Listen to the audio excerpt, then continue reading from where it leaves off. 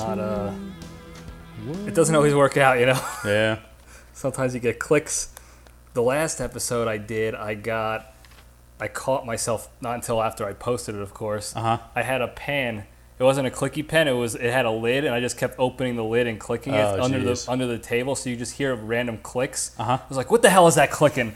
And then I saw in the screen like a slow motion like shot, like there it is, the pen. The pen. And yeah, I you need a blew producer, man. You'll catch that kind of stuff. Yeah, I know, but budget. even if I had like the wherewithal on the software, because there are ways you can minimize that noise, that you can sort of cancel it out sometimes. I don't know how to do that. Yeah, you gotta get a guy.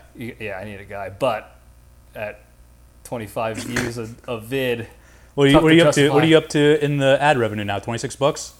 No, I'm close to pushing $60. $60? You can get a guy for $60. He gets $60 every 2 years. Listen, man, you know how many bums we've walked past in the last week or so? They'd literally rip your face off for $60. I think they could work a computer or two. I don't want. Never mind. There's an ex-IT bro out there that's, times are tough and he's willing to do some bus things. Stop? Yeah. You might get a producer and a little something else on the side for $60. Yeah, it is a lot of money. And we're in Montrose. Yeah, I had a lot of I don't want to say experience in this area. It's not experience. I've had encounters. We got to do 5 minutes before we talk about anything risque. We don't want you getting blocked on anything. Yeah, we still have 4 minutes and 56 seconds to go. Minutes left. Yeah. All right, jabronis, we're back down in Texas, hosted by the Creature. Special guest today. Welcome to my home. Thanks for letting me set up shop here again. Oh, yeah. It's been a fun week. I've been down here all week. Yeah. Doing stuff, nonsense for house hunting and what have yous. A couple more months, so this will be a permanent thing. Yeah, any day now. I just got to move in and get my stuff in there and actually live in there. And actually live in the house. Yeah. Listen, I'm really excited for you for the LPDS that doesn't know. You did close on the house this week. I did, yeah. By the time you're listening to this, it'll be a done deal. It'll be a done deal. I'm excited for you, but at the same time, I'm terrified. I think you made the biggest mistake of your life. Why? I'm just kidding.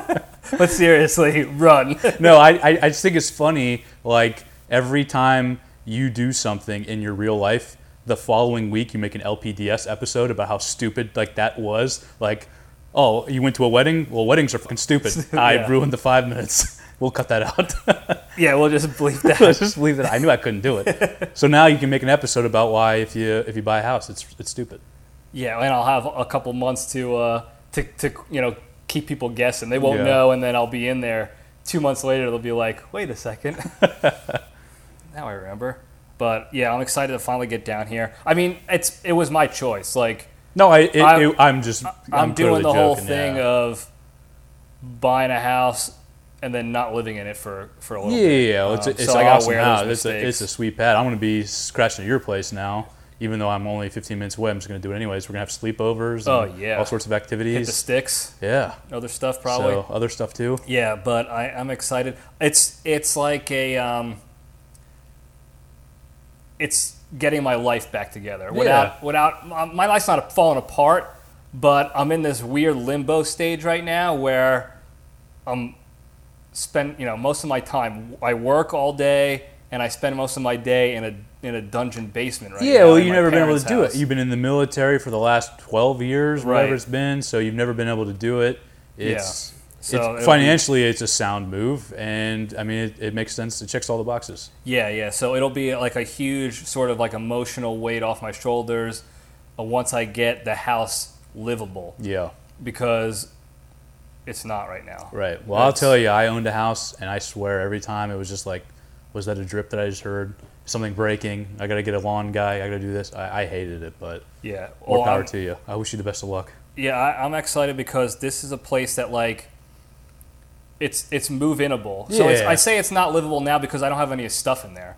And I'm not moving my stuff in to live in it for a while. Well, again, why don't you go downstairs and ask one of them bums if it's livable? It's more than livable for them. But the house it's functioning. It's not like I have to do anything to make it livable. It's an awesome house. And there's some little things in there little projects that I can take on that I want to take on. So it's like a perfect setup for me because it's not one of those starter homes where it's like you got to rehab the whole thing. No, it's done. And because if I don't touch anything, it'll be fine. It's a sweet house. I'm really excited about that patio setup. That thing is going to be sweet. Yeah, it's going to be great. So those are some of the things I want to do is like add some more lighting, maybe put like an awning or something, do some stuff, fire pit action maybe. Right, have a Nick Cage room. Yeah, definitely. Yeah. That could be the studio.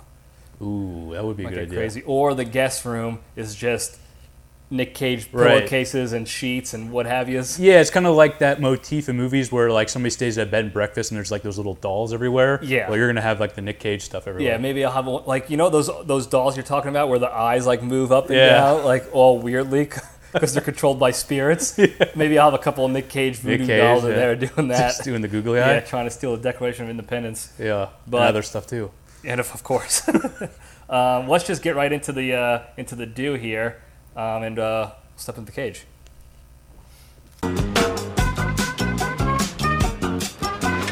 Okay, let's run. All right. I got this weird setup because we don't have a desk here to put my computer on. Yeah, sorry about that. No, it's not your fault. Well, it is 100% my fault. We had a desk in here, but playing Halo aggressive and sticks. I may have, or I definitely did punch a hole through it several times, and it's no longer. It is corrugated. It is gone. It does not exist. It is definitely my fault. But I got I went old school today with the handwritten notebook instead. So, all right. Today's Into the Cage segment is proudly sponsored by Bum Dumps Disposal Unit. If you live in a city, I'm sure you're tired of having to play Jump the Dump while going for a walk because all the bum dumps are taking over the sidewalks. Well, now you can do something about it by joining the Bum Dumps Disposal team and taking back the walks. By being part of the BDDD, you'll be equipped with a custom dump digger that's specifically engineered to scoop up even the biggest of bum dumps. So to join the team today, call 1-800-TURD-TERMINATOR, and if you use the code BOWELBUSTER, you'll get a 2.9% tax exemption off of your taxes next year. So you're essentially getting paid to do a service that nobody else is willing to do. I mean, you can't beat that. And let me tell you, we could use some bum dump removal. We can use disposal real bad around these parts. Mm-hmm. A lot of bum dumps. Yeah, we'll talk about that in a sec. Let's knock the cage fact out real quick because I have a lot to say about it. I'm really excited about that part of the show. The bum dump. So the cage fact, I'll pop the picture up here if I can find it again. I think I saved it already. But Nick Cage, we discussed several episodes ago that he was doing this movie called Dream Scenario. And they're holding everything kind of tightly under wraps on like the storyline, what it's supposed to be. I think it's some sort of a comedy type of thing, but they really have been keeping everything close to the chest. Well, a bunch of regulars, like citizens, saw them filming in Toronto, and they got a picture of Nick Cage in his role, and he is a balding guy in the role. So they snapped a picture of him looking like a full Costanza with like the cul-de-sac hairdo, and you can't tell if he shaved his head for the role or if it's like prosthetics, like wiggery, if you will. I bet he shaved his head. I think he did. He's committed. Anything that anybody who knows Nick Cage knows that he commits to the role. Yeah, well, first he has to learn what it's like to have that kind of haircut. Right. Before he can play a guy with a haircut. Right, and he probably interviewed a couple of Costanza types, and then he started living the role of a guy who is, seemingly losing everything. Right. And we've, some of us have been there. Been there. Some of us have not. But I'm really excited about his new the vampire movie. Renfield, yeah. Yeah. There's a couple. Obviously, Nick Cage is the star of the show, and that has most of my attention. But some of the supporting cast as well. They got some pretty good characters in there. Yeah, I'm curious to see how it goes because it's about Renfield, but Nick Cage plays Dracula, and he's sort of like the leading man in the movie. So I think it's supposed to be like Dracula is the protege or vice versa. I don't exactly know the storyline. Yeah, they haven't really released a whole lot on the plot. I just saw the casting list on there, and they got some pretty good guys in there. But it's supposed to be like a dark comedy, same thing, kind of like. I don't know if it's a dark comedy is the right word, but like What We Do in the Shadows, that kind of show on FX, like the same kind of like motif. Yeah, is that a word? It is. It is now. Pistols. But yeah, so I'm excited to see what that movie's about. Yeah. There's a couple other heavy hitters in that movie. I forgot their names off the top of my head. But the guy who's in Parks and Recreation, Aziz Ansari's friend, that guy, that little... John Ralphio? Yes, he's in it. Yeah. That's awesome. Yeah, he's in it. That's exciting. I know. So, that's what I'm saying. They got a good cast, so I'm really looking forward to that movie. John Ralphio and his sister, Mona Lisa Saperstein, in the show in Parks and Rec. Me and my sister always joke that that's how we are. Oh, yeah? We were as kids. Because I think they're supposed to be like twins. Right. And when my sister and I were younger, we looked way more alike than we do now. We just weren't, pieces of shit like those two are in that show. Yeah. But he's a good actor. He's in that show Space Force, too. Yeah. With Steve Carell. He does a show, now I can't remember the name. It's like Schwartz and something else. It is an entire improv show, but it's not like SNL, like short skits. It's like an hour long. This is like a full featured movie, and everything is improv, and they are so freaking good at it. Yeah, I forgot I know exactly what you're talking about. The other guy's in Silicon Valley. I forget his name, but he's the other guy. It's Ben Schwartz and the guy from Silicon Valley. It's just them two, and they are freaking awesome. I highly recommend. Silicon Valley. What does he look like? Oh God, he's just. He's not like the Indian guy. No. He's like the main character in Silicon Valley. Oh, the skinny guy. Yeah. Not Cumberbatch. Middleditch. Yes. Middleditch. Yeah, Middleditch and Schwartz. That's what it's called. That's what it is. Yeah, they're really good. Oh yeah, I highly recommend. I know improv sounds kind of like tacky and cheesy. It is freaking awesome. Right. I was just thinking that, like, when you think of improv, you think of those like completely not funny garbage shows, or like you go see it in an improv play. Right. It changes your spectrum of what's funny. Like, yeah, it's funny for improv. It's not funny for like like a movie. Right. But these guys are awesome. Yeah, because they're pros who are now sort of like using their brains to think of something on the spot and make it funny. Right. But they know what funny is. Right. Some of these other jabronis don't know what funny, like Michael Scott. Right. He was not great at improv. He was not great at improv. But, yeah, those guys are good. So yeah, that whole thing will be a good motion picture. Yeah, I'm looking forward to it. Cage classic instantly. So, all right, we'll just spin it up into the Junction logo. All right. Speaking of dumps, that's today's Junction, folks. I don't know what it's going to. Skip this episode. It's got to be probably centered mostly around bum dumps and dumpery in general. I'll tell you, jump a dump almost had me there. I was losing it. I put it in quotes like it's a game. Jump a dump. But that's what it was. We were getting our steps in. I mean, that's what we do when we hang out or just in life is sticks and steps and whatever other stuff we can do in our lives. Fortunately, I live in the part of town where if we want to go grab a cup of coffee or grab something to eat, whatever, the walkability here is awesome. It's really good. You really don't have to get in your car and drive anywhere. You can kind of walk everywhere. Right. So it's like a double whammy. Like, all right, we're going to get our steps in, but also we're going to do stuff as well. Yeah. So we're walking around town. And even if we're not getting something like food or whatever, we're walking and finding other places to knock off the list later on. Right. So we were exploring, and we saw several dumps. The first one was the one on the sidewalk. Yeah, that was a bomb. It was a bomb of a dump. I should have taken a picture, but then we would have to censor it. It would have been too gruesome. We're going to post a picture right here. Yeah, we're going to post the dumps right here. But it was on the corner of a sidewalk, like by where people cross. Yeah. And it was sidewalk and then road right there. Yeah. There was no shrubbery, no trees, nothing to hide the dump from happening.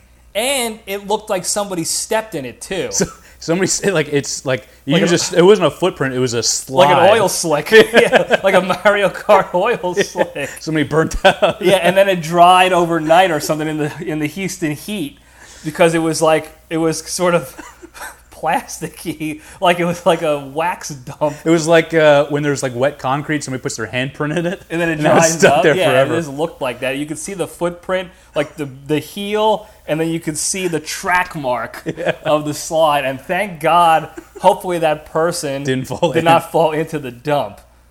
But that was the first one, and then we were going on a walk. We were trying to roam around not the art district, the museum district, it's called, right? Uh-huh. And a lot of bums there. Yeah, you think? Very bummy. Uh-huh. And I don't know if it's because there's a lot of cover, or that, I don't know. It was way more, I don't want to say seedy, but definitely it wasn't as, I had a different opinion of what it was going to be until we got there. Yeah. It was a lot different. It looked an awful lot like most of those museums were some sort like government funded, like state funded or whatever. Mm-hmm. And when they do that, like we were discussing earlier, they do it in the military all the time. If it's funded by the government to build buildings for any reason, whether it's museums or bases or what have you, they find the cheapest land to do it on. And they make the deals with the towns like, hey, we'll build this in the ghetto, and they sell the lie like, oh, that'll build up the infrastructure, it'll create more jobs because the base will be 10,000 people and it'll fill up every blah blah blah, and it never works that way, because when, at least on the military side, when they build bases, either people like live on the base and stay on the base, or they'll find jobs and live farther out so that they don't have to exist in the dump. Right. So that's what that museum district very much resembled to me, was like these nice, cool looking museum buildings and like a nice little park area right in the middle of it all. And then everything surrounding it was closed up businesses, like debauchery, like litter everywhere. Right. Well, maybe, like they say in real estate, it's all about location, location, location. Maybe that applies to the bums too. Like they want to get into the museum district and kind of put their flag in the ground, like this is mine. Mingle with the artsy fartsy types, because they know that they won't get kicked out. They'll all empathize with them, so they'll hang around.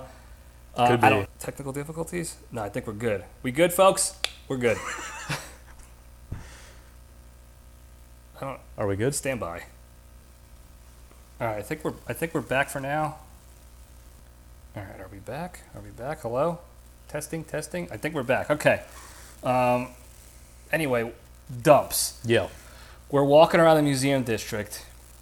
We were walking by this building. It was it the Contemporary Museum that was closed or something like that? It was just a white shed that said museum on it. Right, and then there was paper signs up there that said like, for engagements, call this number. Right. And I was like, maybe this place is open. It's just dumpy outside.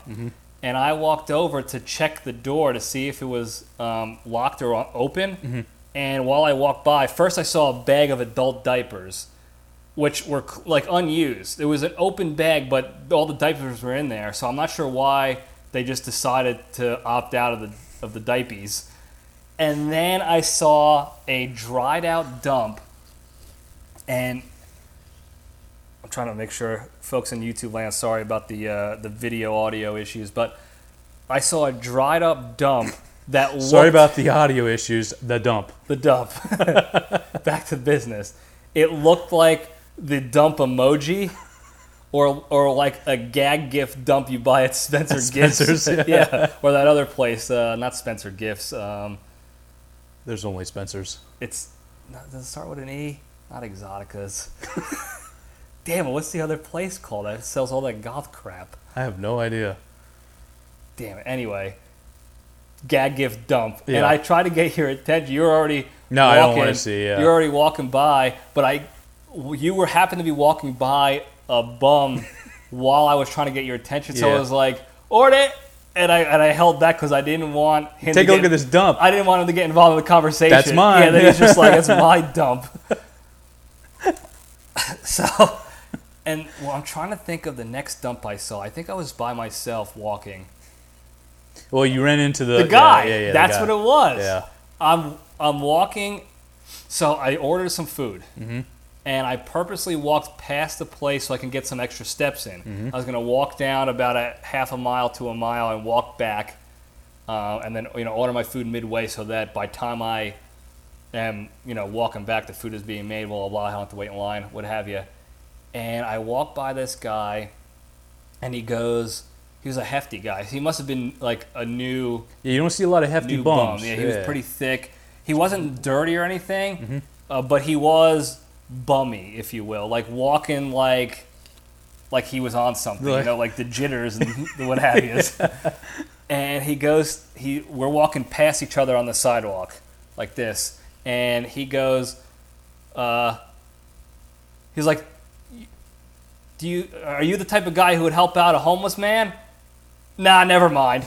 Before I can even answer, because we were kind of eyes locked, and I was about to just be like, well, what do you want? What do you need? And I like to gauge, like, if he's... That wasn't what you were about to say. You were about to say, sorry, pal, I left my wallet at home. Yeah, no, I would have been like, please go get away from me. Get your dumb hands away from me. But he didn't have the approach like some of the guys do, where they just kind of jump out of the shadows and spook you. He was, hey, you want to help he said you want to help a homeless man out. So I was a little bit more curious, thinking like, well, what does he want? Does he want food? If he says I'm looking for some food, sure. Like maybe I can get him some food, because I know he can't go. I don't think he could go sell that food for drugs or booze or whatever. You'd be surprised. It could be, but there's a border system that we don't even know about. There could be that. That could be like cigarettes in prison. Right. That could be the cash. But before I can even open my mouth to answer, he's like, never mind, and he took off. I was like, that's weird. So I get to the end of my goal route, and I turn around to go back to the place to pick up my food. I turn around, I get back a block towards where we were, and I see the dude in some shrubbery outside of a parking lot, which was like a business. It wasn't like a dentist's office, but it was one of those small like medical facility type things, like a private practice. And he's in the shrubbery. He's not hidden in the shrubbery. Just his ass is inside the bush, and everything else is sticking out, facing the street. Yeah. And he blasts the bush, and you could see like the bush. The leaves blow back. Yeah, just like, kind of like a blowback. It's like somebody turn on a fan. Yeah, and he does a little shake. I don't know if I could do it on the screen here. He does he blasts out and he goes like this. Like a dog? Yeah, like to get the loose dingleberries off, and then he pulls up and walks away. This is the worst episode ever. So what I think happened was that he was gonna ask for some money, but he didn't have really time. had to go. Yeah. But he hit the once you get outside your comfort window, when it's dump time, it's you gotta go. Yeah. So I think that's what he got the crampies. And you should have looked in your. Let's see. What do I have? Oh, this is a button. That's not going to help you. This is a Canadian nickel. I'm not sure if it'll help you here, but if you go up north. Oh, 1967. That's a great year. Yeah. Just give me the goddamn money. So he didn't want anything to do with it. He had to go. He went out and he dropped the dump. Yeah. And that's what it's been the entire weekend. And lots of dumps. A lot of dumps. So it's been a fun weekend, but filled with that. I mean, the dumps have stole the show for us. Yeah, they've been sort of the center of attention, because every time we try to go do something nice as brothers, we had to play jump and dump. Dumped on. Yeah, we did literally have to play jump and dump. But it did remind me of the last time I was here. We went to the Breakfast Club. Now, for those of you who don't know, the Breakfast Club is, I guess it's a pretty well-known place around Houston. Yeah, it's very famous around town. I mean, if you don't get there early enough, the line is wrapped around the building twice. I mean, it is. And I think it's breakfast and like lunch, or it's just really just breakfast, and it closes around just after lunchtime. Right. That's all you get. And it's no reservations, first come, first serve. Right. And they get you cooking. Like, they get the line moving pretty quickly. Right. But we got there late one morning, and we're waiting in line. And there was a lady in front of us, and she was a little hefty, solo. Yep. So she gets in front of us, and she gets her table first. So we could kind of see like how everything with her life plays out. Well, she caught your eye right off the bat, and you didn't. I mean, you were locked in from then on. I think I was pretty focused on what I was going to get, because this is a breakfast place with like a different spin. Like you don't just get like, 2 slices of bacon and toast. Like you got to get like that. I guess it's soul food, whatever. Like they have chicken wings and waffles rather than chicken and waffles. So like it's a different menu. So I was kind of focused. You were locked in on that. Yeah, I was locked in on her. She had this confidence about her. Just when we were first standing there, I don't know if it was because of what she was wearing, or just her air about her was very confident in Yeah, she herself. Walked in there like she was Conor McGregor. I mean, she's been there before. Not just at the Breakfast Club, but there, like wherever she's been there before. She's been there before. Right, and I was just drawn to it. She goes up, she makes her order. She gets her table, because you make your order at the line like the soup Nazi, and then you get to your table, and then your food comes, you eat, and then they pretty much find a way to to bully you out of there to make room for more people. Yeah, you don't eat and then like sit back in this chair and talk for a little bit. Since you're done eating, get the fuck out. It's all business. So she places her order, and then she gets up and she goes to the bathroom. Now, mind you, the bathroom is right next to like the register area. Yeah, it's not like one of those, like if you walk into a grocery store or something like that where it's like a big bath. It's like a small... It's one bathroom for the whole restaurant. Yeah, it's like a New York bathroom, like what you'd see in the city, yeah. Right, exactly, like an individual bathroom. 15, 20 minutes she was in there. I mean, you tell me. About 15, you knew her whereabouts. About 15 minutes realistically. So you know what's going on in there. and she comes out... Again, like she's been there before. Right. She hits her table, eats her meal, out. Out, yeah. Like it was the normal operating procedure for her. Right. And I know she dropped a bomb in there. And for whatever reason, now dumps are nasty. Pooping stinks, it smells, it looks disgusting, it's foul. But something about this girl owning the shit out of her shit was just so attractive. No one's gonna judge you for this. I don't care. I don't judge away. I don't care, but just the way, because sometimes if I have to take a public dump, I'll come out like not skittish, but like, oh, I hope nobody's like, oh, I hope I don't open the door and everyone's looking at me like, you took a dump. I hope there isn't a girl out there that saw me waiting in line, has been fixated on me for the last 30 minutes entire time. and noticed that I took a dump. Right. She didn't care. Yeah. If she saw me looking, she probably would have given me finger pistols. Yeah. Exactly. You know. She came out there so confidently, like, I know exactly what I just did, and I don't care. I placed my order, and I knew exactly how much room I needed, and I made that room. And now I'm going to enjoy this meal. It was so, I don't know, again, I'm making an assessment that she took a dump in there. She's in there. She definitely, unless she took a nap, like unless she fell asleep in there. You know, sometimes you like to wake, you want breakfast, you go back to sleep and wake up to... Yeah, but there was just something about it that was just the confidence that she was exuding was so attractive.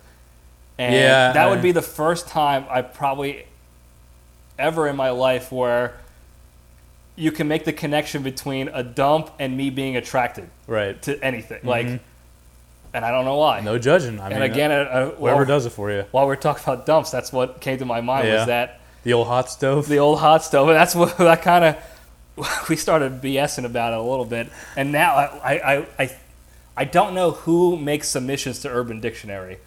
I think it's a free-for-all. I think anybody can do it. If you can, the LPDS might make a submission for the hot stove. The hot stove. Which is now going to be defined as you order a meal and you go to said bathroom and you drop a hot stove to make room for that meal.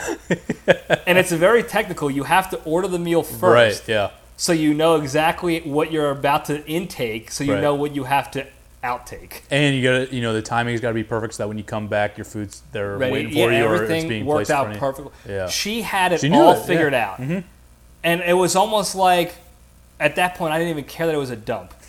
Because everything was perfectly aligned. Right. And I think that was what it was just like... You appreciate the punctuality and just like the overall efficiency of the whole process. The preparation and science behind it all was just astounding. Yeah. It was really good.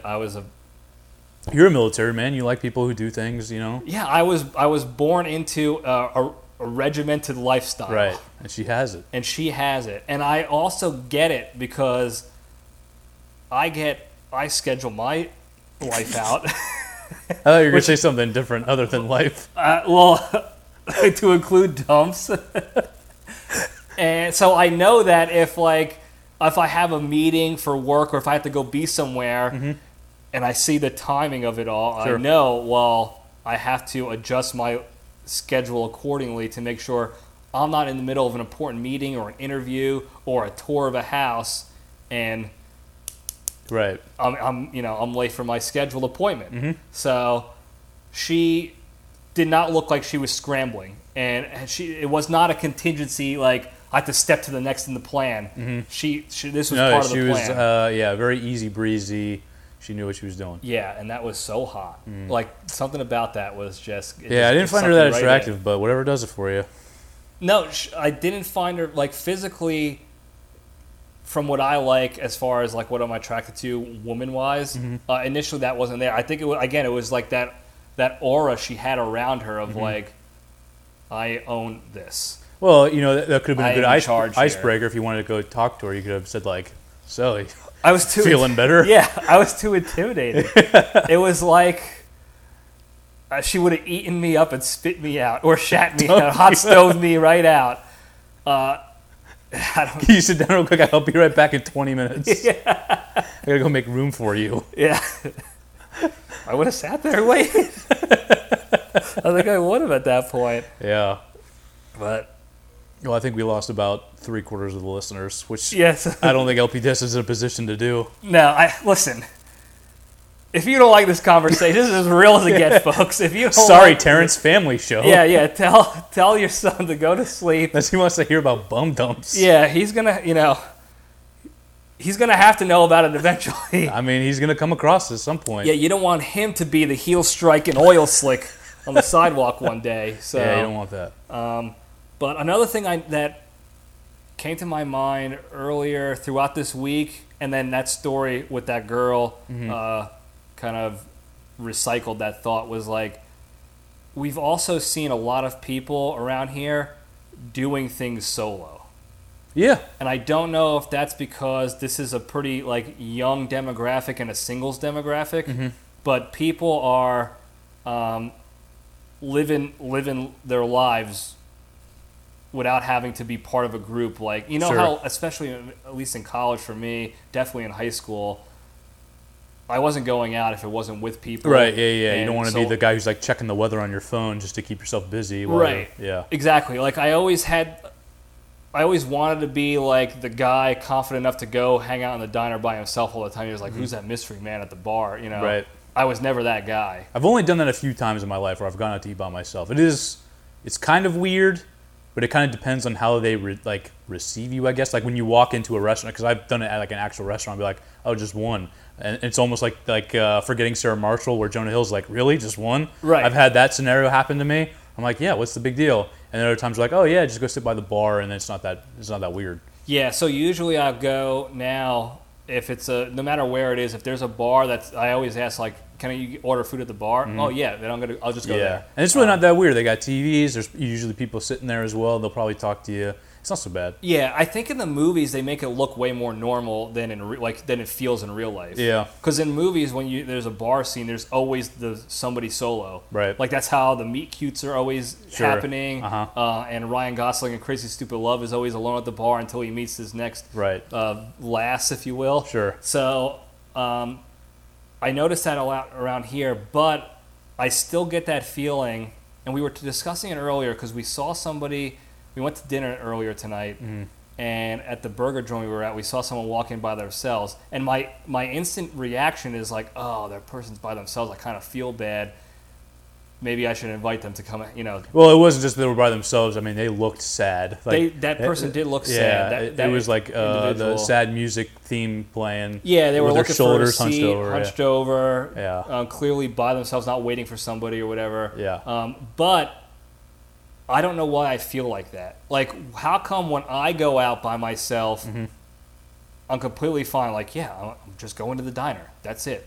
But when I see somebody doing that, I'm like, oh, man, I wonder if they need a friend. Well, I think it depends on how you walk in. It's just like the girl in her dump, in her hot stove. If you walk in there like you've been there before, it's I don't know, it's just the air of confidence. I think so. But I also kind of feel like I felt like a piece of shit internally after we saw that person.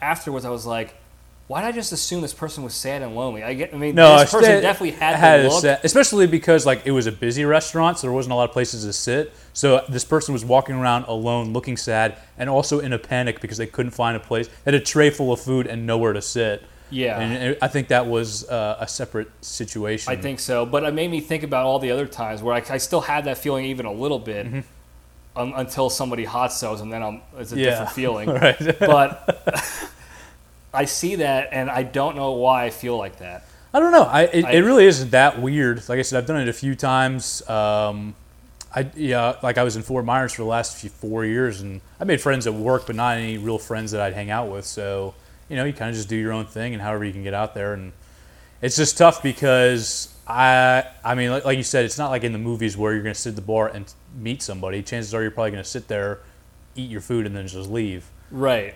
Yeah, and you're not really going out to like a diner or a burger joint or something to go meet. Like, to go meet people, you're going there to to eat your food and get the hell out of there. Yeah, there's a different objective in mind. Yeah. But that was something, again, another thought I had was like, you've been doing this down here for a little while now, several months in Houston, and also probably a little bit in Fort Myers and in New York when you were up there. Yeah. Well, there was nowhere to go in New York, so. Yeah, that's a different story. I would have hunkered down. I was on suicide watch for those 4 years. Yeah, that was a tough one. For everyone, it was touch and go there for all of us. It was more go than touch. I don't know. Well, there was probably a lot of touching too. There's definitely a lot of touch and go. I was being real naughty. Yeah, as Sticks would say. As Nikki Sticks would say, a little self-treat. But do you? This is sort of same subject, sort of not. Do you try to make friends with people at work so you have a social circle, or are you able to continue a happy life living like in your own space? Oh yeah, I'm definitely the second one. I the latter or the former. I don't know. Don't get ahead of myself. I'm the latter. The latter. Yeah, that was the second one. Okay. Rose such a I didn't. I didn't have a lot of confidence in that one. No, I have my social circle that has been made 12 years 12 years ago, 2000, more than that, 2008, when I met all you guys. I'm friendly with guys at work, but I don't know. I don't think that I'm really trying to build any friendships with them, especially because with my job, I could pick up and leave anytime I want. So for me, it's just like, I have my friends, and also I have my own thing that I do that I'm good. Yeah. Well, and you're still able to live, like, again, a happy life and a disciplined life. You work out constantly. You do stuff to fulfill your life in other ways too, like take up hobbies, whatever it is, like go to sporting events, whatever it is, and things are okay. I sort of come in from a different side of the house where everywhere I've been in my adult life since college has been, I'm technically like going to a new place, but I got lucky in the first couple years to be stationed in the military with people I was already friends with. Right. And we just happened to work together. And then recently, my last couple years in the military, well, when I was living in Maryland, I had the Bone Crusher living in the same area, which was great. And then other folks like Matt Steele, the Weasel, he lived an hour or two away, and Scotty, our other friend, lived kind of nearby. So it was also like half. I had my friend circle there, sort of, and I was kind of closer to family. But now, this is why I started thinking about it. I will be living on my own, and my job is remote work. And I always made it a point in the past that I don't really make friends with people at work unless they're cool and we just organically become friends. Right. I don't look around a new job office. That's kind of how I do it too. Yeah, I don't I need to make some friends here. It's usually like some of my closest friends that I made at work was at Elmira. Like I said, this is the place in New York where we're all miserable. We're all thinking about killing ourselves, and that kind of misery kind of like brought us together. And I've met a lot of good friends in that way. So it kind of just happened.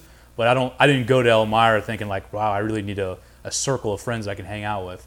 Right. So that was sort of something like when I started thinking about it, I was like, oh crap, what am I gonna do? I mean, I'm lucky that you'll be around. I do have friends from college already living around here. Yeah. But I mentally took a lot of pages out of your book of like, you have your friend circle, which is currently not around here in the Texas area, and you're still living.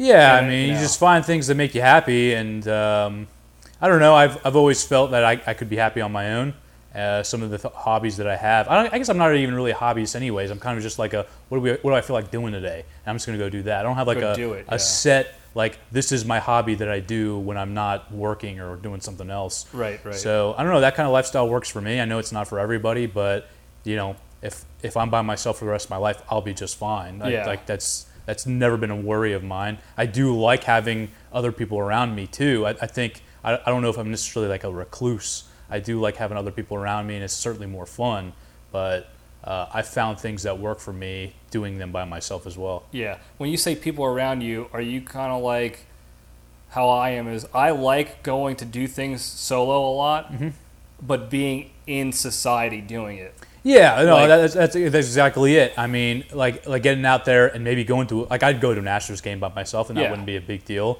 Obviously, again, it'd be like once you move here and we do that stuff together, it's going to be a lot more fun. But yeah, I mean, I could do stuff like that all the time by myself. I've been to a couple of museums. I've gone to that Holman's Draft Bar, just a nice place to grab a drink, and when the weather is nice, shit like that. Yeah, watch a game or whatever. Yeah. And just immerse yourself in society without feeling obligated to like, I have to talk to people. I have to have a friend circle and this and that. Yeah. Yeah, I've never felt that kind of pressure or anything like that. Like I said, I know not everybody's like that, but I'm just fine kicking it by myself. That's not a problem. Do you? Because, like I said, I think you have a pretty disciplined lifestyle in general. Like you're not. I haven't seen you go weeks at a time being like a shitbag or lazy and getting off like the things that make you happy in life, whatever they may be. Do you listen to any podcasts or watch or read any books or watch people that keep you on the track? Because one of the things that, this is sort of like the context why I'm asking, for me, building that discipline in my life in anything, I need a couple of those like motivational like sparks to get me into a routine, and then once I'm in the routine, I'm set for years at a time. Do you have any of those? Like, did you need any of those sparks of like a motivational speaker or a guy that's like constantly talking about like, this is what I did every day, and this is what you got to focus on, blah blah. Yeah, well, I mean, I went through ebbs and flows just like anybody else. I have gone through extended periods of time where it's like the dark side of things where, like I said, those 4 years in New York, I joke about it now, but that was really tough. Even before that, when I first graduated Embry-Riddle, I have a bachelor's degree in air traffic control, and I did not get hired by the FAA for almost 3 years. Almost 3 years, and I couldn't find a job, like to keep me busy for a while. I was living at my parents' house, wouldn't recommend that. Like, if you ever are in Orlando, don't stay at my parents' house. Stay with You'll Howie. get sucked right in, and you'll want to blow your freaking brains out too.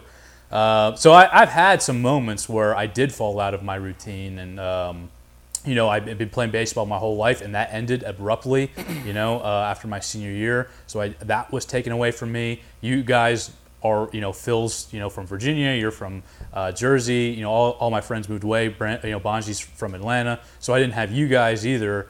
So, yeah, I've gone through some dark times as well where I did lose that. I'm trying to think of how I found myself out of that. I have read some books along the past. Yeah. Some Don't Kill Myself books. They were for a friend. Yeah, you glanced at. Yeah. One of the books I actually read, and it's sort of like a joke book, if you will, but there actually is an important message there. It's called The Subtle Art of Not Giving a Fuck. That's the name of the book. And there's like some really important messages in there where it's like, it doesn't teach you to not give a fuck about anything. It teaches you how to prioritize the things you give a fuck about, because you can't possibly care about everything. Right. Not everything is that important. So, you can kind of prioritize what is important to you. But I don't know if I've ever had like a David Goggins sort of like, get off your ass, you fat piece of shit, and go run 25 miles. Yeah. Have you read his book? No, I haven't. I'm sure it's insane. Yeah. I do have a little bit of a problem with that Subtle Art of Not Giving a Fuck book. Go ahead. And here's what it is. Well, the book, like that mindset that they describe, I love that. Right. Like, this isn't because the Bible. It's prioritized, right. I prioritize as what you should care about, because like I've been saying this for a long time, and I think I probably learned it from Skip, our old baseball coach, like control the controllables. Right. And I took that to mean like control what I can control physically, mentally, and emotionally. Right. There's no sense of getting worked up in any of those three facets if you getting worked up is not going to affect the outcome at all. What's the point? You're just wasting energy and time and whatever doing it. So that book is like a really good explanation of figuring out how to control the controllables. What I don't like about it is, it's written in like so conversational, right? And there's so many like little weird humble brags that the guy puts into the book of like, oh yeah, back in the day, you know, I lived a very empty lifestyle, just banging broads and this and that. Yeah, and I was always sad at the end. You know, it wasn't as good as you guys think it might be, banging thousands of women. It's like, we got it, dude. Yeah. Like, you're trying to hide the fact that you thought yourself a cool guy and you really weren't. God, okay. The second thing I didn't like about it was that, and this is really sort of like a credit to the author, is that book could have been like 4 pages long. Sure, yeah. It could have been like, and no nonsense, this is like checklist of here's what to do, repeat this stuff until it's ingrained in your muscle memory. But it was an entire 200-page book of anecdotes and stories. Right, yeah. It's a light read. It's supposed to be like a comedy. It goes quick. It does go quick. But again, to credit to the dude, he slung the BS to fluff up the book enough, and it was like a top seller. Sure. So can't dog on it for that. Right. Some of the other tools that I've used, I don't know, tools or whatever, but I do listen to a lot of podcasts. One of my favorites is Lex Fridman. I think he's freaking awesome. We were talking about this the other day. I think he's got Joe Rogan beat. I really do. I know that's a controversial opinion, but I think Lex Fridman is awesome. Yeah. And his show isn't tailored towards the things that we're talking about, but he has a variety of guests, and sometimes he'll have a guest on there that will speak on some of these things. So you pick up some tidbits along the way, like, that's an interesting way of looking at things. You know, that's an interesting lifestyle that you live, a philosophy that you have. So you can kind of pick up things like that along the way. And those are things I listen to for entertainment, but at the same time, when you pay attention to what they're saying, it could have a positive impact on you as well. Right, and even if you're not looking for it, it gets in. Yeah, it gets in there. It gets in there into your brain. And another thing that I think Lex does well, and I'm a big Rogan fan, despite the fact that I'm sure people will give me crap. Some people in my family hate him. Yeah. I don't care though. That I think Lex does better than Rogan is he'll dig into people's opinions when whether he agrees or not to get to the bottom of it. Right. And then he'll professionally call them out on it to kind of expose maybe like the lack of education behind an opinion. Yeah, well, he'll challenge the fault in that. Right, yeah. Well, like, it was very famous episode on Joe Rogan when he had Kanye West on there, and Lex Fridman just had him on recently, and it was 2 totally different episodes. Oh, yeah. And again, obviously, things that have happened in real time have changed that. When he was on Joe Rogan, some of the events that have taken place didn't happen at that time, but Lex Fridman really took this guy to task, whereas Joe Rogan was sort of like, again, not towards the tweets and recent like crap malarkey that he's been involved in, but he was still kind of like agreeable with them, and he would still kind of like schmooze him a little bit and make sure he felt comfortable. Whereas Lex Fridman like really challenged to the point where there was like a 5-minute stretch in there where they were like going at it, like it was got pretty tense. He's really good, a really good podcaster, and he really, like you said, challenges his guests rather than just make sure they're comfortable and let them spew whatever bullshit they want to spew. Yeah. Well, here's what I like about both of those sort of approaches to interviews with controversial type figures. On the Rogan side of the house, he lets people speak. Right. And he lets them go for hours at a time. Right.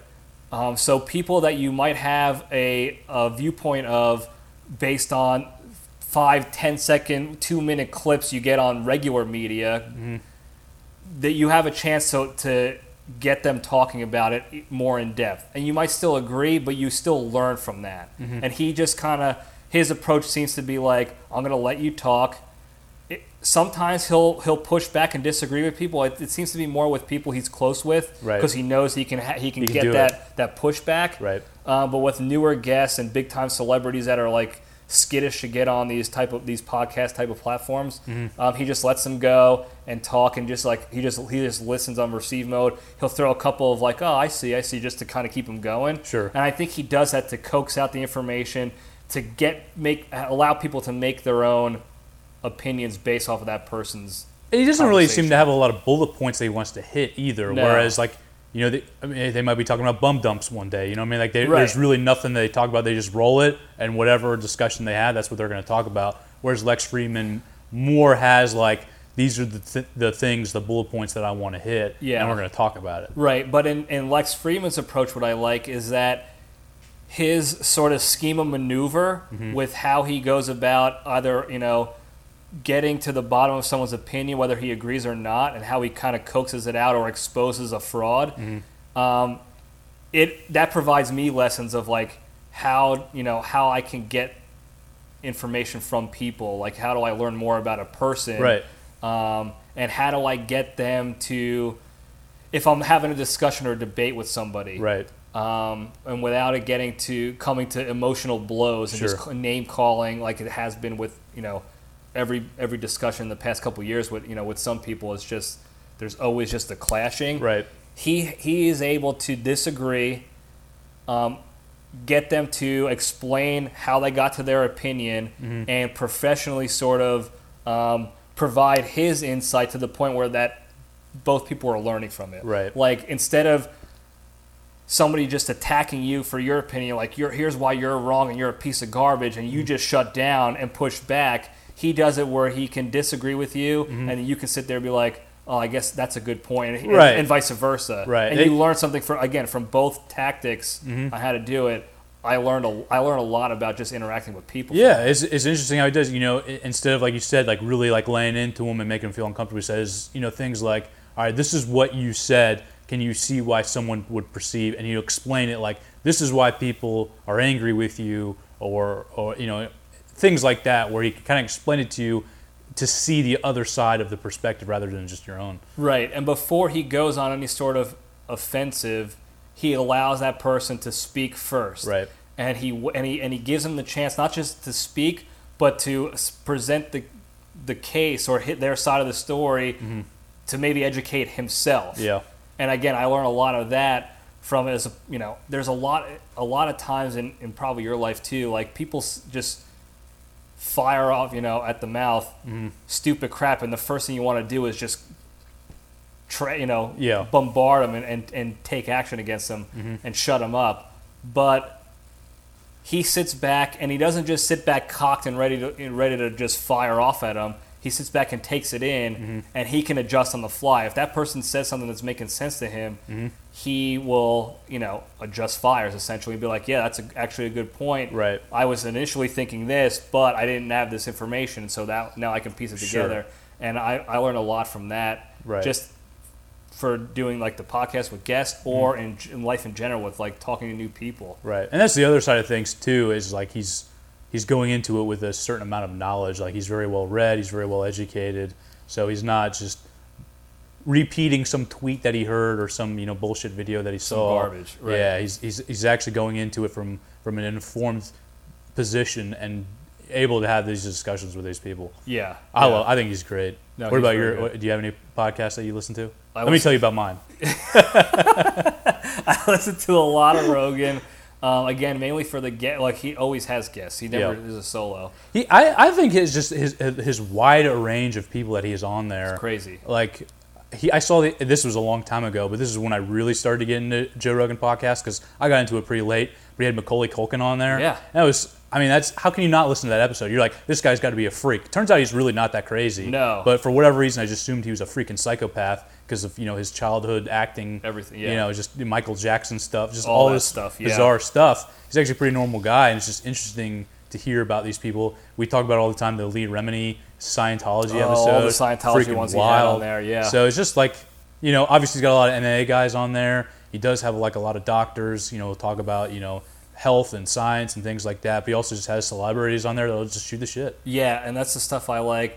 He has a lot of comedians on there that they'll shoot the shit and make jokes and stuff. But a lot of times too, they'll talk about like the art of comedy and how how they craft their jokes and where they, how they grow their skills and abilities, and I'm interested in that stuff too. I think that's very fascinating. And it also turned me on to other things too, like other people's podcasts, because sometimes I like to listen to things just to get a good laugh and kind of shut my brain off. Sure. And that's Conan O'Brien for me. I freaking love his podcast. He's great. Yeah, he's great. I know everybody hears Conan O'Brien, they think talk show host, like, oh, he's got an actress or an actor on there who's going to promote their movie, a couple funny, not so funny bits on there, family roll style, credits. Yeah. This dude, I mean, listen, the guy was a writer for SNL, he's a writer for The Simpsons. He is like genuinely one of the funniest comedians minds. He is so freaking funny. He is incredible. When and he's the not show on the is top, awesome. Yeah, it's really good. Just the way his mind works and his ability. They talk about improv as being yes and.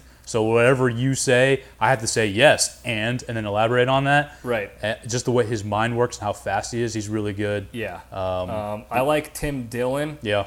And this is sort of like a combo of I can shut my brain off and just get a great laugh from him almost every episode. Yeah. Also, he'll go on an hour-long podcast, like his episode, and the entire thing is sarcasm. Right. Or it's satire.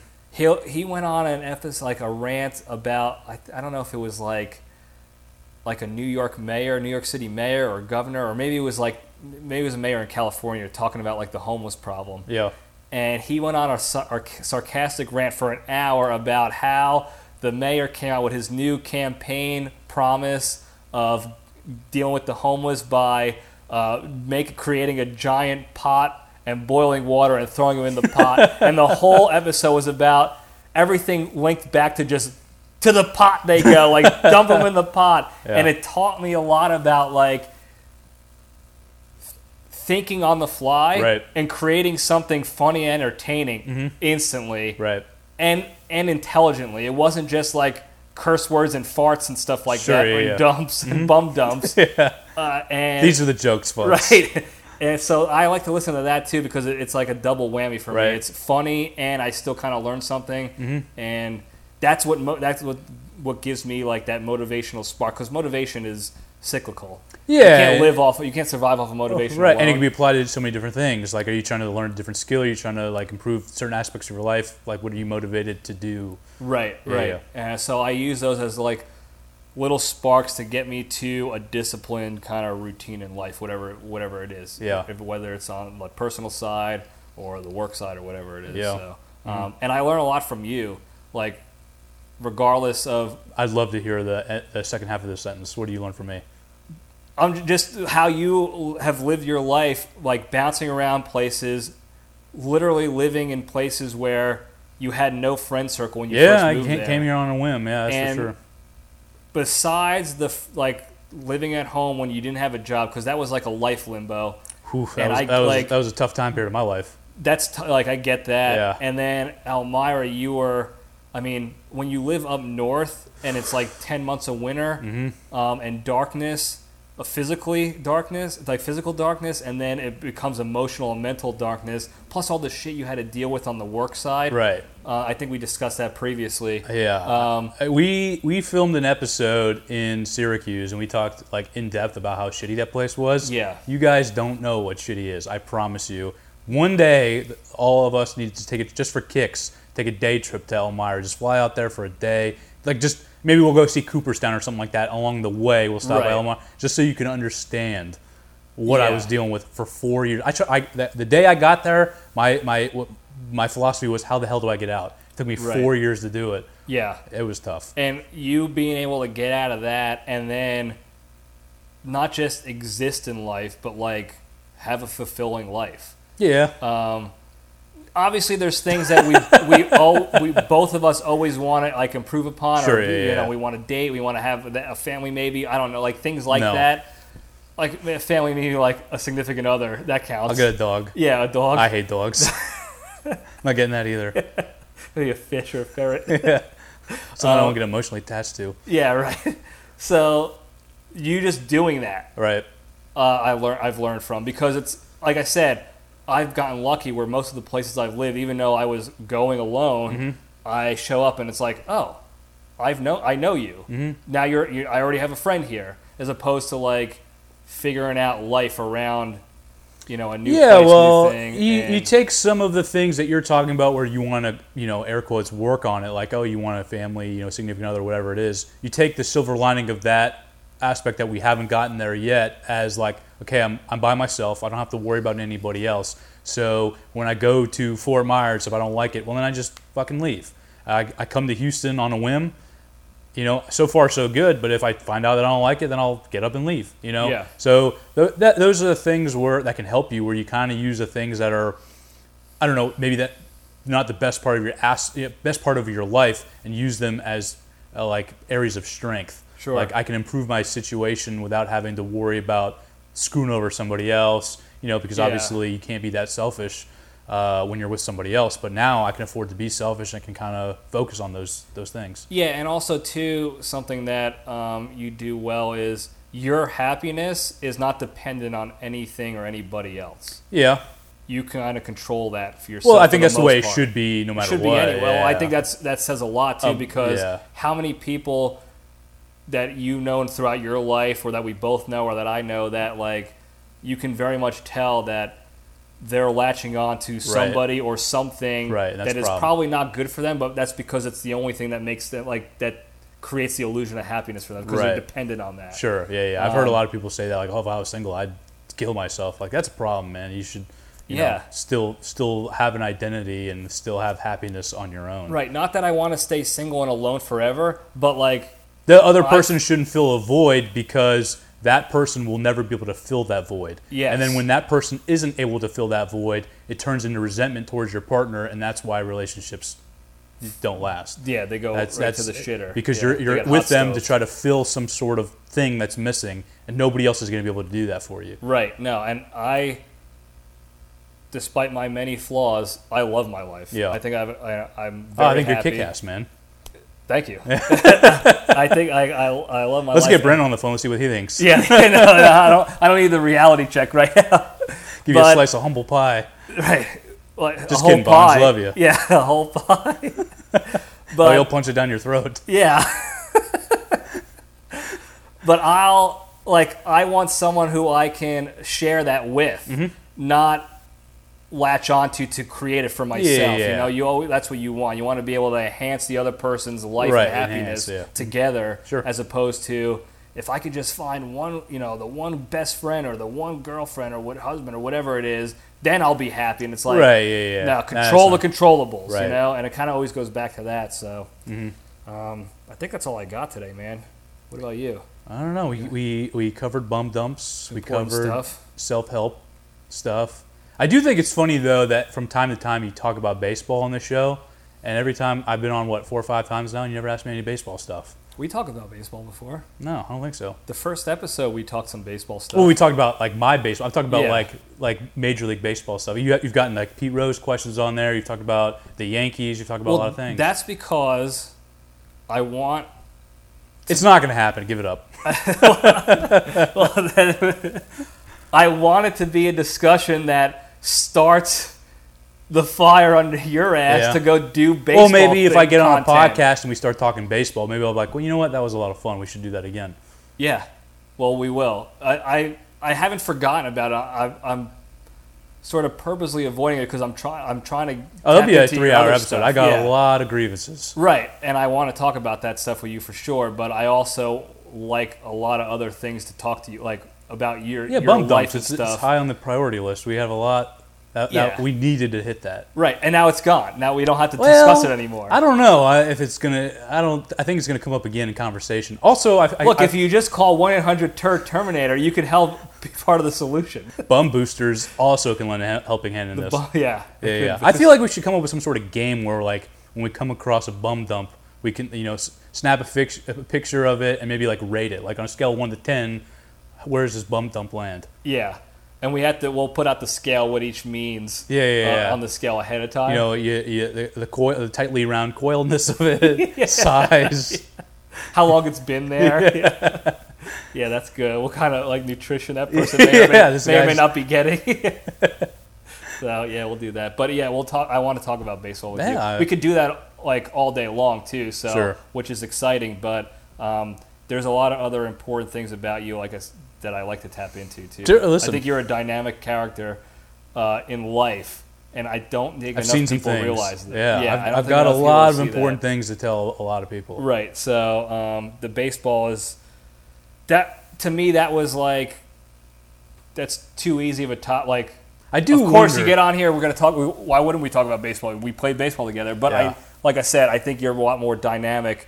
Sure. And I wanted to tap into that. And you probably, at least I hope, know your demographic a little bit more. Do a lot of your fans like baseball? Do you know if that's like a major thing that people listen to? So as far as the popularity goes, when it comes to guest episodes, where do you think this one will rank? Bum dumps, like how high? Is this like? I don't know if you're getting a lot of intellectuals. I don't know. Like Lex Friedman talks a lot about like artificial intelligence and stuff like that. Yeah. This one.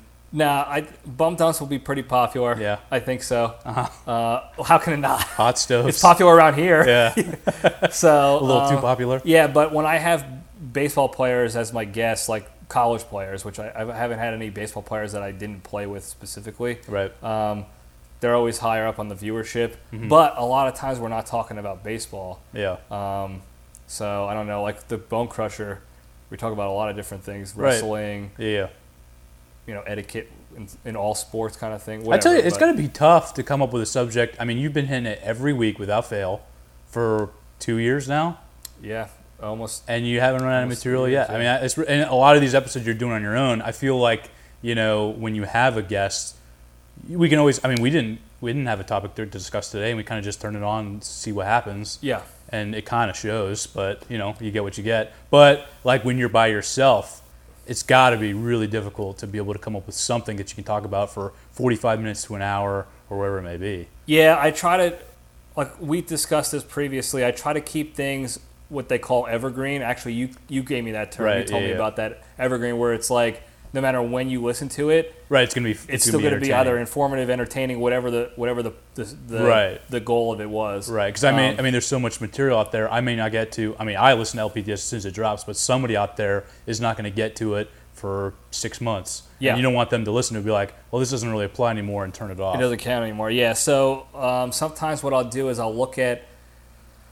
Sometimes it's easy because there's a current event that happens that's also something that like I know will happen again. That's a recurring event. Like for instance, like elections. I don't talk about those specifically, but that's an example of something that like every 2 years, election is going to be a topic. Yeah. So if I can pull a general lesson out of that, right. It doesn't matter that I'm talking about a 2020 election or something. Right. I'm talking about a lesson, and if it's entertaining enough, then I've right. You don't talk about the specifics of the event. You talk about like the behavior surrounding. It brings up that specific current event brought up the idea of this lesson to discuss the lesson at large or whatever, or the funny thing about the generality of it all. Yeah, is that what you say LPDS is just like a bunch of lessons that I think it's becoming that like just a lot of episodes on. Finding the lesson in everything. What's the lesson in this episode? We talked about earlier. Oh, okay. I keep forgetting. I'm so focused on the dumps, I forgot we even had the second half of that conversation. Right. Well, even the bum dump discussion that led into the hot stove. The hot stove, yeah. I took, for me, that specific lesson of that whole situation was like sort of owning your shit, for lack of a better term. Literally and figuratively, yeah. And then if you will, and I will. And I will. And then listening to other podcasts or trying to learn from other people in many different ways, whether it's listening to different people speak or just watching how you thrive in life is like a lesson to me. That's how I learn how to become a better person, maybe, or do something different to be better at something, whatever it may be, right? Or avoid something. If I see something that you're doing that I don't particularly like learn how to be more observant to your surroundings and the people that you interact with regularly. Sure. Because a lot of the times you're hanging out with your friends or family and you're just alive in the space. You're not really in it. You're not in the moment. Yeah. You're not taking it in the moment at all for whatever reason. And swiping. Right. So the lesson here is take it in because again, like you just said, we can just be talking about baseball every time we're on here. Sure. That's an easy kill. Right. But I wanted to get more.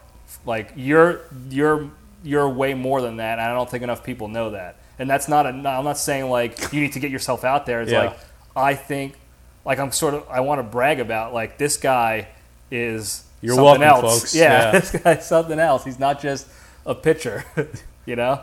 So, but thank you for being on here. I always enjoy it. I hope now once you move down here, I mean, hopefully I'm a regular guest. I got to make a run at the title. I know there's been a lot of discussion. Last time you had Crusher on, you guys were already talking about that. I hope I'm in the running. Yeah, and Nicky Sticks has been flying awfully close to the sun, if you will. Yeah. Since he put on that Guest of the Year Yeah, belt. we got to take him down a pick or two. Yeah, so what I think I'll do is I'll probably start putting out. I'll figure out how I want to do a bracket of all the guests that have been on this year, and it's been mostly recurring guests. Right. But we'll put up a bracket, get the fans' feedback first, and then see if maybe from there do an additional thing. I don't know what it is yet. Just not a competition. I don't know, something that will get more people engaged again, and then we'll kind of crown a champion, if you will. Yeah. Belt a champion. So. But you're obviously in the running. Well, I'm not going to buy votes or anything like that, but shout out to my boy Terrence. Shout out to my boy Dom. Shout all out the top dogs. to Buffalo Tasty. Shout out to all you guys. Tony Sacco.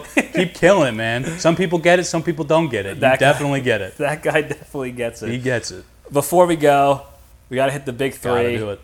That's for those of you who are just listening in now, the three pillars of staying strong here at the LPDS and becoming a better, happier, more fulfilling, person or more grateful person.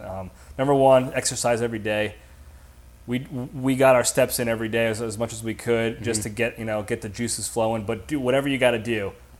Jumping jacks, hit the gym, go for a run, a bike ride, whatever it is. Getting that movement in helps you physically, mentally, and emotionally, like your health-wise, your peace of mind, everything. It really is. It's kind of crazy for me, at least, how much that helps me. Sure. Even if it's something as simple as getting steps in. Number two is the hardest one. Don't be a shitty person. When you are in a situation where you can choose to be shitty to someone or be nice, take that step back and be the nice person. It's so easy, especially now on the social medias, to go see somebody say something on there that you don't like, and you just fire off a shit talk and a jab, and I showed you and I got them. Don't do it. All you're doing is doubling the negativity that's going on in social media or in the world. When you see something negative, don't add to it. Try to put a little bit of positivity and niceness behind it. It's the hardest one to do. It's so easy just to... Oh, yeah, it's so easy. Yeah. It might not be so easy anymore. I think Twitter's going down the tubes. You might have to find another way of doing it. To be an asshole, which is fine. It's a good thing, just don't do it. So number three, the most important one: be genuinely thankful and grateful for all the good you have in your lives. That is most important to me because I've seen people take for granted the good they have in their lives, and then I've seen that shift in their mindset of when they lose that, and they're like, oh my God, why did I take this for granted? Sure. And it's happened to me on several occasions throughout my life. So all the good shit you have in your lives, whether it's people, things, experiences, cherish that. Take the step back each day, actively think about those, and be grateful that you had those experiences or whatever, just like this one here. I'm thankful for you, man. I'm thankful for you too, and Thanks. for you allowing me to take over your humble abode, the dungeon here, and do this. So, thank you for doing this. Thank you guys. Don't forget to like and subscribe and do all the how you doing. Spread the good word of the LPDS, so that we can, so that people can be talking about us on their shitty podcasts in the future, and not the other way around. So, thank you guys again. I love you all. Stay strong.